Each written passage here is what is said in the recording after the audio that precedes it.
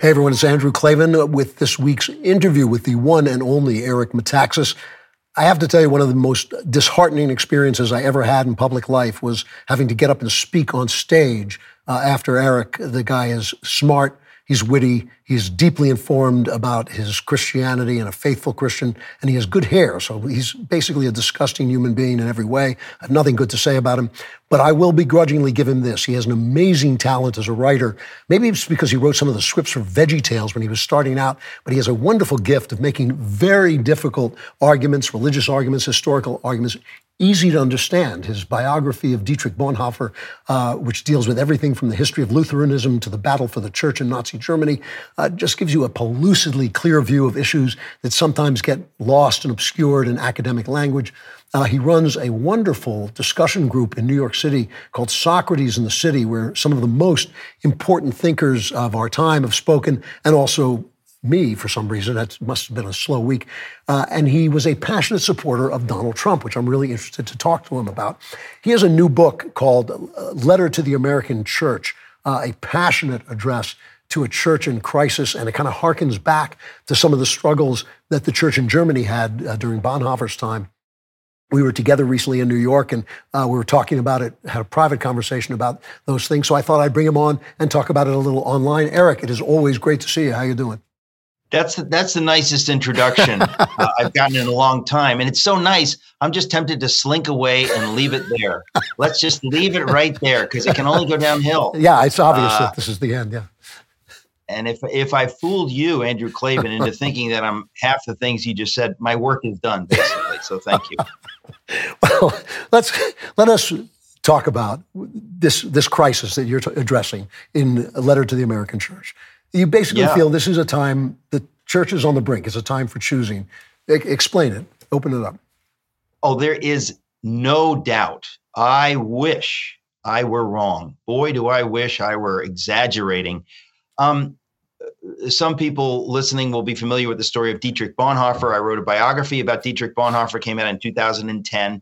And it's the story of this heroic pastor who was trying desperately to wake up the German church, to make them understand that it was their moral obligation to get political, I guess some people would say, to speak out against the Nazis, to take a firm stand against the evils that were happening. Now, everybody today says, oh yeah, the evils, of course, the Holocaust. Well, most Germans, apart from what people like Daniel Goldhagen have written, they were not aware of what was happening. They couldn't be aware. There was propaganda. I mean, you have a totalitarian society keeping you from knowing what they don't want you to know. So many Germans were deluded into thinking, well, how bad could things get, right? And Bonhoeffer was privy to some inside information and also was really, he was part of an elite family, and he saw what was coming, or let's just say he saw what might come.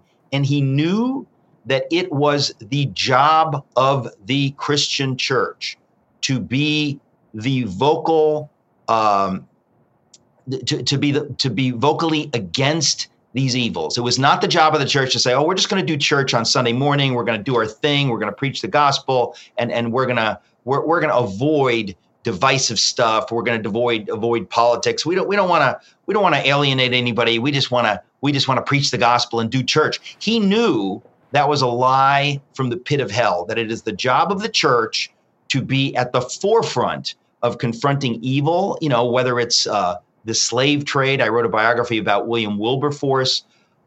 It's the job of Christians to stand against evil, to speak against evil, to live out your faith, not just to have your faith in some little theological box, but to live it out sacrificially.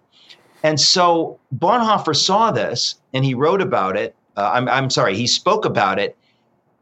And some in the church understood that it is God calling us to speak against these evils, to warn against them, and really to be the number one entity in the culture that stands against this, because the German church had tremendous cultural power and could have stood against the Nazis early on if they had done so in a united front. But many in the German church, exactly like in the American church today said, no, you're being a little hot-headed and things can't, how bad could things get? Come on. You're being overly dramatic. And by the way, it's the job of the church to be the church, not to get involved in all this other stuff. And he knew biblically, that is wrong. That is wrong. And by the way, if what you're saying is not biblically true, just to cut to the chase, it's from the pit of hell. This is the voice of the devil trying to silence the church at the very time when the church had the power to stand against this evil. And we know what happened. We know that the evil that was unleashed because of the silence of many Christians, not all, but many Christians for many bad reasons and many good reasons. They kind of thought, well, religiously, theologically, we're not supposed to get involved in that. And so they were silent until it was too late. And when it was too late, many of them woke up and they thought, what have we done? And now there's nothing we can do. Now we've been silenced. And now the laws and so on and so forth have crushed our ability to do anything. We could have done something in 33, 34. Now it's game over. The thesis of my book, Letter to the American Church, is that is precisely the state of the American church today, that we have evil rising up, and many Christians say, well, we don't want to be divisive. We don't want to talk about that. We certainly don't want to be political. And you think, is that biblical? It's not biblical. You know, if Lincoln is running and he says, I'm against slavery, and you say, because of my Christian faith, I'm going to vote for Lincoln, and people tell you all the bad stuff about Lincoln, and you say, well, I get it. He's not Jesus, but I think I'm obliged to be very vocal in support of him because slavery is a moral evil. We need to defeat it. And there are many Christians that say, no, out of conviction, I am obliged to speak against the slavery. I'm obliged to speak in Wilberforce, because my biography on Wilberforce was Amazing Grace, to speak against the slave trade. I'm obliged because of my faith to weigh in on these issues and to take action politically and culturally and in every sphere. And so the German church bought the lie that we're not supposed to do that. And we see what happened. And the American church today, to a large extent, many churches and church leaders have either been silent in the face of rising evils or have helped it along. You know, they're hanging out the rainbow flag or they're hanging out. But I'm not talking about those people who are given over to wokery and insanity. I'm talking about those in the middle who have bought the lie that there's a safe middle way, that I don't want to be over here with the crazy Trump supporters or with the crazy political conservative. No, we're going to be neutral. Many Germans believed they could be neutral as the Nazis were rising because they could not see where it was going. And they thought, we're going to hang out here and kind of see which way the wind blows. And we know that all this will blow over eventually. The pendulum swings back and forth and we don't want to get involved. And we now know where it went, and I'm saying that that's exactly what's happening in the American church today. All right, so let me ask you about this, because all we've ever heard from the left, Nixon is Hitler, Bush is Hitler, Trump is Hitler, everybody who walks by is Hitler. But you're actually saying this back to them. What are you expecting to happen? What is it that you fear is happening? Well, let's put it this way. I think we are in the book we're talking about today, Letter to the American Church. I wrote a sequel to it, which will come out in April, where I talk about how we are in what I perceive as the third existential crisis of our nation's history. The first was the revolution. The second was the Civil War. We are now in a third existential crisis where there are globalist forces dedicated to undermining American sovereignty, that are at war with American values. I mean, we forget what an outlier we are in history, and that our love of genuine liberty, of freedom of speech, of really religious liberty, of allowing churches and synagogues to flourish and to be a part of what makes us free and what makes us a thriving culture. There are forces dedicatedly at war with that within our nation and from without. And I think there are many people kind of act like, well, that's not really, it's not an issue for me today. I think everything will be fine. And I'm here to say, no, that's naive. The scripture calls us to be wise as serpents. So this idea that I'm just supposed to be nice and winsome when, these are moral issues. For example, you talk about the southern border. People say, "Oh, that's a policy issue. We shouldn't weigh in as Christians." And I think to myself, there is child rape going on. That's not a moral issue for you. You actually think you are so shallow and selfish that you don't think that you need to weigh in on that. If there's something you can do, you don't care about those people. That's one issue. What they're doing to children in schools, exposing them to things just dramatically inappropriate, just evil, that you would show children, and sometimes young children, things that in a previous civilized society you would practically kill that teacher for doing that to your kids. That is a normal response to when people do this to children, is to say, no, you will never get near talking to my kids about that. How dare you even suggest it? These are evils that are happening. Those are just a few that I've mentioned. I mean, the transgender mutilation of children, dividing parents from their children and saying that the school knows better or the government knows better than the parents. That is just Marxism 101. It's anti-God. It is anti-everything most Americans have believed in from the beginning of our nation. So all of these things are genuine threats. And when people say, oh, what happened in Germany is, to me, the classic case is that there were so many people who said, how bad can it get? Come on, Hitler's a one-term Führer. And by the way, he's not going to be able to. And it was the silence of the church that effectively opened the door to his being able to do these things. And I think that we're seeing it now with the Biden administration, but you're seeing it, with a lot of these really worse than useless rhinos. They're not taking a stand against things that are so antithetical to what we've always believed. Censorship, freedom of speech. I mean, the idea, I have suffered tremendously from being canceled for saying nothing particularly incendiary, believe me. But I think if you're not awake to those threats, then you're allowing it to happen. And I think that what I have said basically is that I, as a Christian and as an American, I have a moral obligation to stand against these things. And if I really am deceived into thinking that I don't really need to do anything, everything will be fine, I'm sorry to say that's precisely what the Germans thought. I think we need to understand that, naivete is not something that we have moved past. It's easy. It's very, very tempting to be naive to these kinds of threats.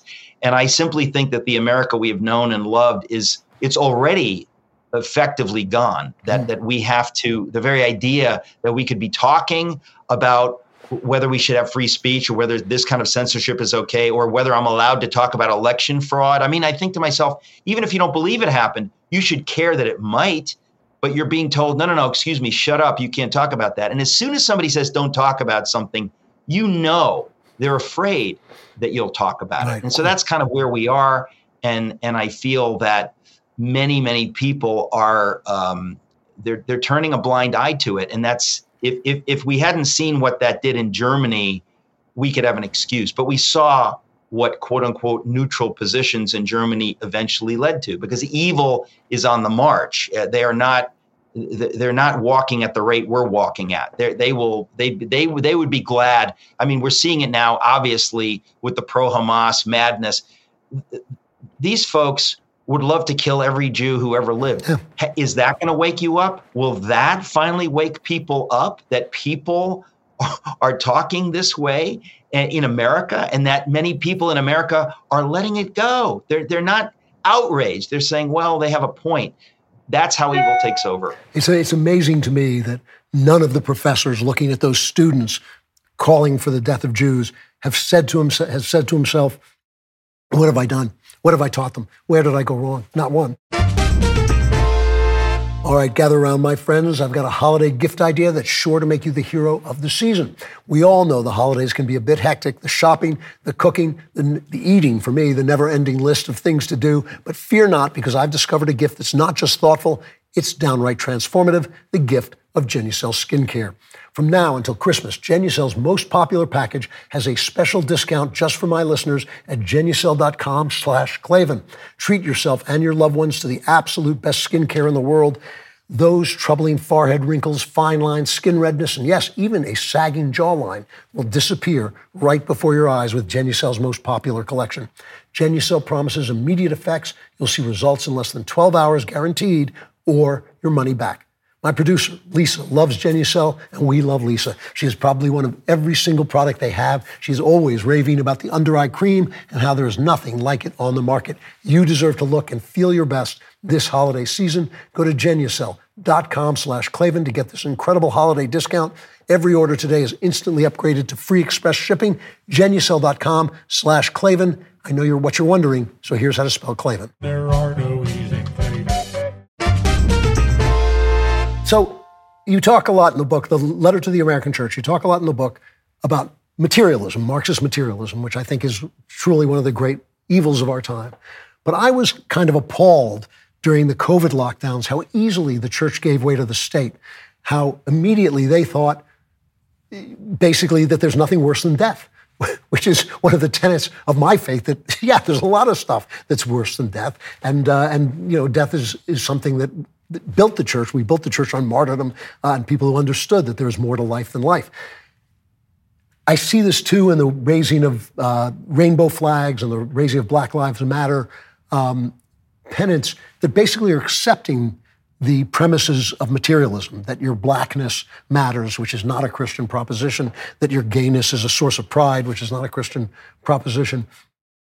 Is the church there anymore? Is there an American church to write to? Well, I have to say that, whenever you talk about something like the American church, it's a hopelessly vague statement or concept, because there are many. It's kind of like talking about, the Jews 800 BC. Who are the people of God? Where are they? Well, when the prophets spoke to them, they're speaking to the ostensible people of God, telling them to do what? To actually be the people of God, right? So you always will have this huge group that says we're the American church, for example. And you and I know most of the people in that group are not actually the American church. So the question is, how many are there who are part of a holy remnant that would stand up to Hitler at the cost of their own lives, that would stand against slavery and the slave trade, even as they're being vilified and spat upon? How many people are willing to live out their faith? That's the real church. So Letter to the American Church is meant to be written to those people who are still on the fence, who still might be awakened before it's too late. And, when you mention what happened during COVID, that to me was the classic test. In other words, it was the classic, if you wanted, it's like a scientific experiment, or an algebra thing. We're going to solve for X. What do we get? Well, what we got was we saw exactly the error of the church had drifted into, this idea that we just want to go along to get along. We want to be nice. We're going to agree with the government. We had forgotten that it is our job to question the government. It is our job to be the church. And when the government tells you to, pinch a little incense to Caesar's statue, you say, excuse me, no. When the government says to Mordecai, you will bow down to Haman, Mordecai says, no. Christians in Germany in the 30s and many Christians today, they act like Romans 13 is the only text on the subject, like we're supposed to bow down to the government. No, that's not right. And what happened during COVID was the classic test case where the church failed dramatically. And many churches didn't, by the way. Very, very few, but a number did not fail. And they were heroic and they stood alone and they were sued by the government. I'm in Pasadena today. Pastor Che Ahn, I'm speaking at his church later for an event. He was heroic. Pastor Rob McCoy, Jack Hibbs, a number of pastors were heroically against Governor Newsom and around the country, heroic. Most were not. Most said, you know what, we don't want any trouble. Sound familiar? We don't want any trouble. We just want the Nazis to leave us alone. And you know what? We'll be fine. We'll be fine. Don't worry about it. Well, that's basically, to me, it wasn't just a test case. It was a warning. It was a warning to the church. Like, you see what just happened? Okay. there's going to be another test and another test. You've had batting practice. You whipped. Did you learn anything? Are you going to learn? Because if you didn't learn from that, what's going to follow is going to be infinitely worse. So if the church will be the church, we can stand against this evil. But the encroachment of government, first of all, you don't need to be a Christian. You just need to be an American to be disgusted by a government that would dare behave in that way, that would not understand that we, the people, are the bosses. I mean, I just watched John Ford's, Who Shot Liberty Valance the other day. You can watch Capra films. Most Americans understood this. Most Americans understood we, the people, we're the bosses. We are free. We decide what happens. We have drifted and drifted, and many Americans don't know this. Many Christians naively think it's the nice thing, it's the winsome thing to go along. And, to some extent that's true, but we've gone past that extent, and it was our job to fight back. And many in the church did not. And so to me, we are at an inflection point right now where if the American church does not stand heroically and boldly against all of these evils because they're afraid I'm not supposed to be political, that's a lie from the pit of hell that you're not supposed to be political. You're supposed to stand up for truth. And if somebody wants to tag you and say, oh, you're being political, they're just trying to silence you. And you need to have enough wisdom to understand that they're trying to silence you because they don't like what you're saying. So they're labeling you.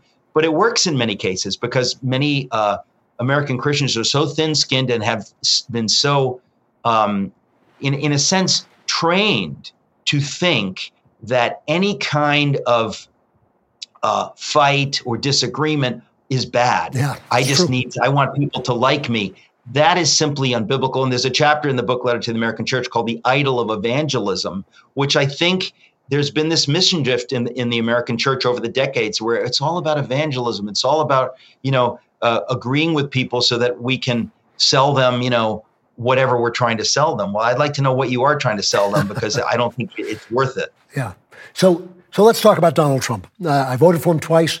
No way am I a never Trumper. I think he's changed since the last election. I'm very disturbed by the fact that he's the only guy who seems to have a chance of taking it back. But you have been a passionate supporter. Do you remain as passionate? Do you see any problem now that wasn't there before? Where do you stand?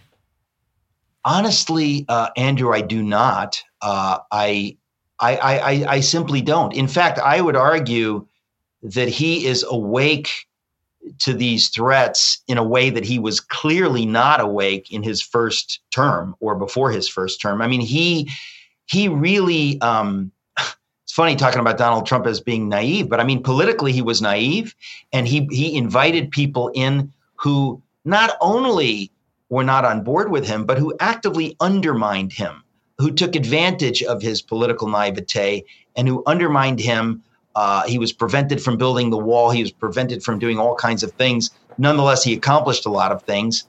One of those things is he appointed 3 Supreme Court justices. Now, that is, you want to talk about an existential crisis. If Hillary Clinton had appointed 3 Supreme Court justices, America would be a concept in the past. We averted that nightmare.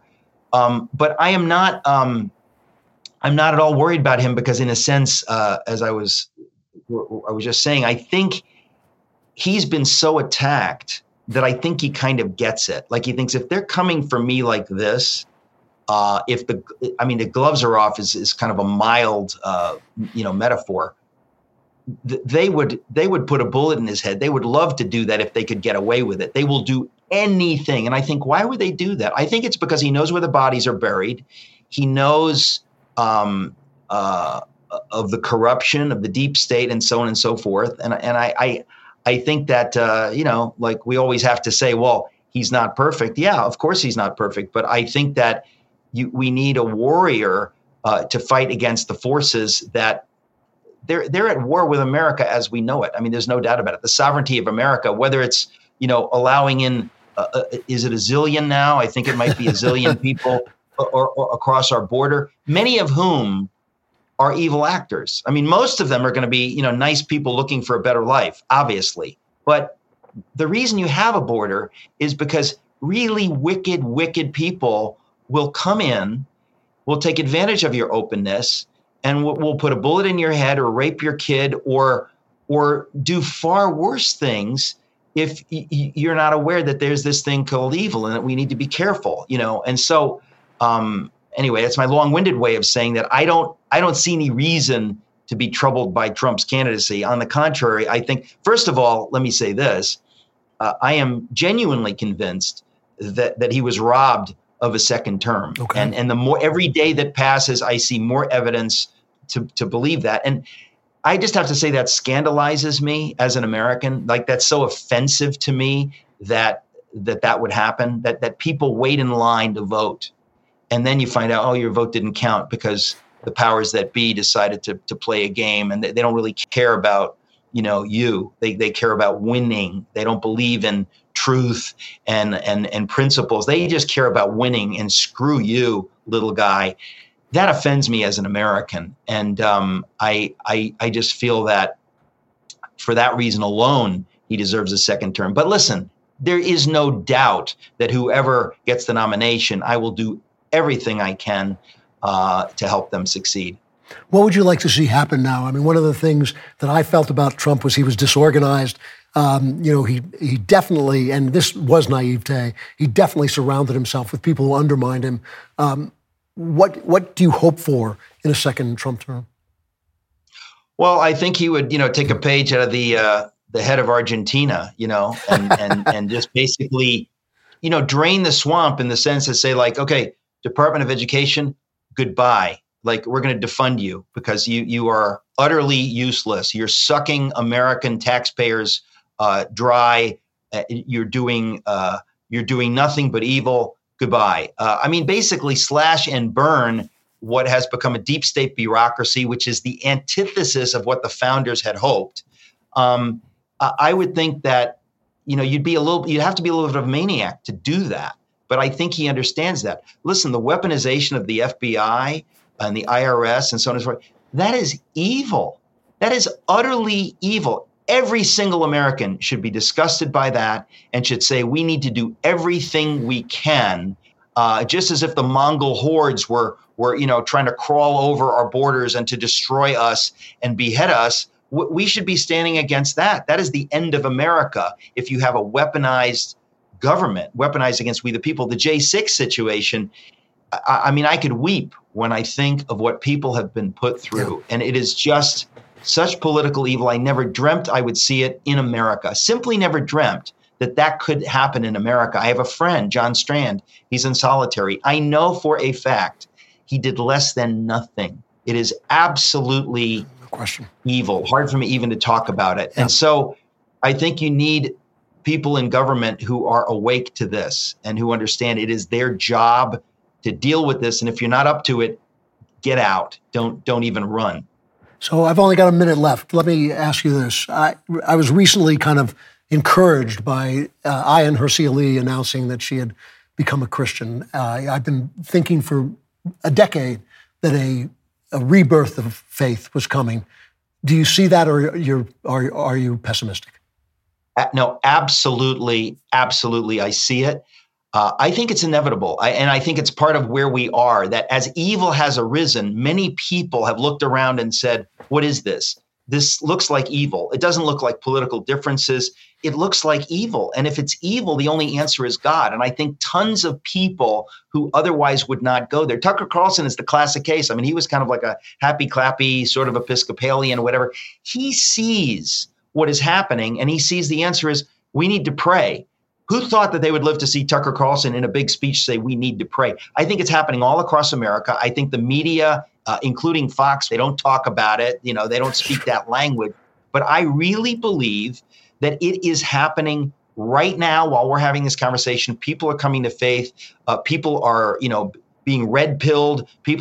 For me, it's all about reality. In other words, you wake up to this idea, there's this thing called reality, and there's this group over here that denies reality, denies that a man is a man and a woman is a woman, and that having a border is common sense, and that we need to have a robust police force, and we need to worry about whether our elections are fair. This is all reality-based, and I think that there are people that are saying, okay, I'm with team reality. And by the way, if you're with Team Reality, eventually it will lead you to God, who is the author of reality.